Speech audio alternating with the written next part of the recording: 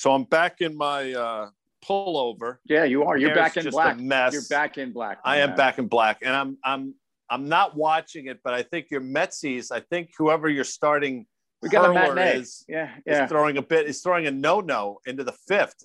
Which is you're not supposed to talk about it. Not supposed to talk about it. Did I just screw it up? You might have, but I believe. Are you one of those people that believes you can affect the outcome of sporting events? Because I absolutely am. And it's why sometimes I have to turn it off.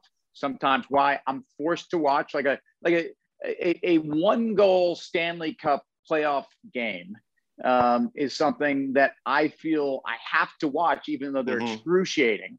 And I can dictate the outcome of the match. But anyway, so you can talk about it. Listen, I hear you.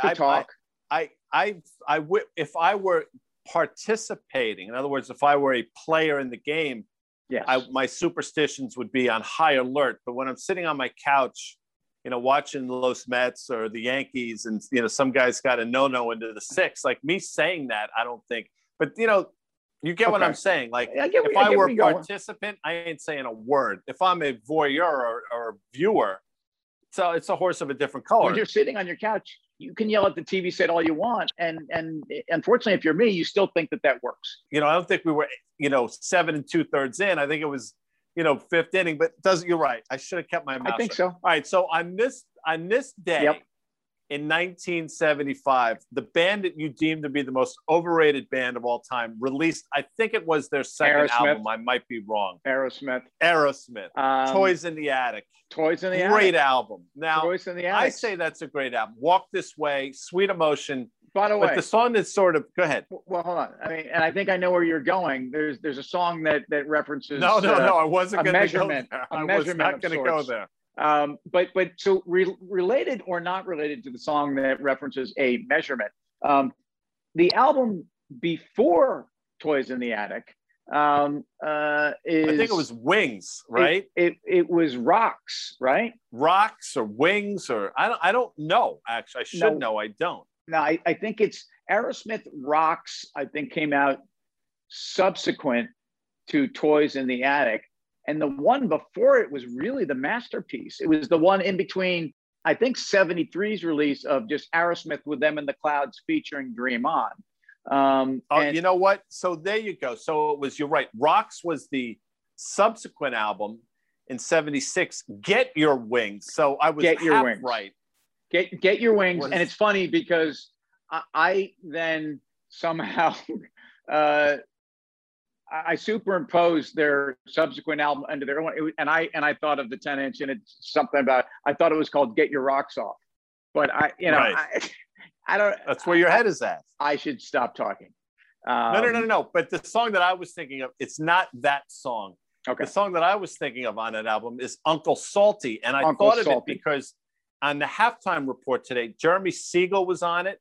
And every time I see that dude, I get salty as hell. Like he does something to me where, I don't know. I'll tell you what it is. It gets me crusty. He's a permabull. I mean, look, that guy's never seen a stock he didn't want to own or a stock market because he doesn't really pick stocks.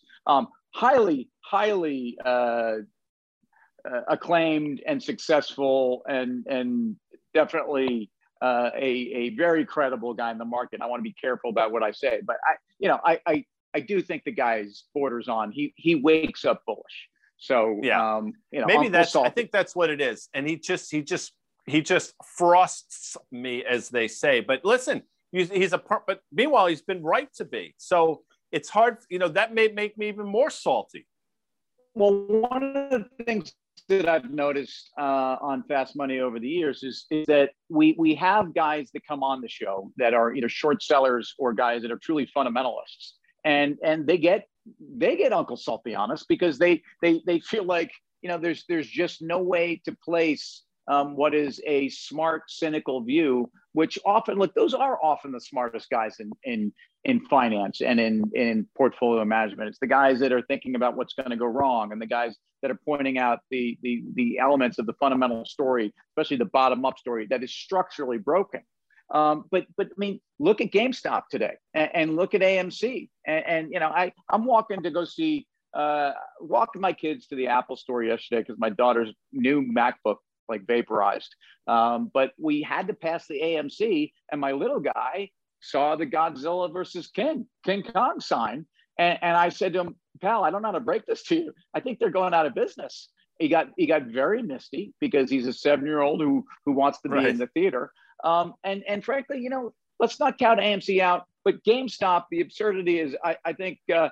Chewy Cohen is now, you know, I think like he and the GameStoppers have actually kind of won. Because companies like it's holding these irrational gains and it's holding on to that with a fresh round of cash and in a secondary at levels that, while higher, still makes it look like a heroic move by management team. And if you're Uncle Salty, you're saltier than ever right now, man. So yeah, you're right. And you know what's amazing? Just as you mentioned GameStop, and you know, again, I don't know if this is coinkydink or not, but your picture went out. Oh, and you know, we were talking about the police yesterday, and we were talking about spirits in the material world. Well, now there's clearly a ghost in the machine, dude, because you said GameStop, your picture went out. And we probably should leave it there because now I'm scared something's going on. We should leave it there. I think, by the way, top bands from Boston. I think you can't forget about the Jay Giles band and obviously the self-titled band Boston. But I think there's some other ones, and I bet there's some people in the Northeast that from Cape Cod that have a view on this. On the way out, Run DMC saved Aerosmith's career in 1986. The hip hop version of Walk This Way absolutely saved these guys, and then gave us a string of some of the worst pop songs that came out in the late 80s. I'm sorry, Guy. That's defensive listening. I'll talk to you later. Later.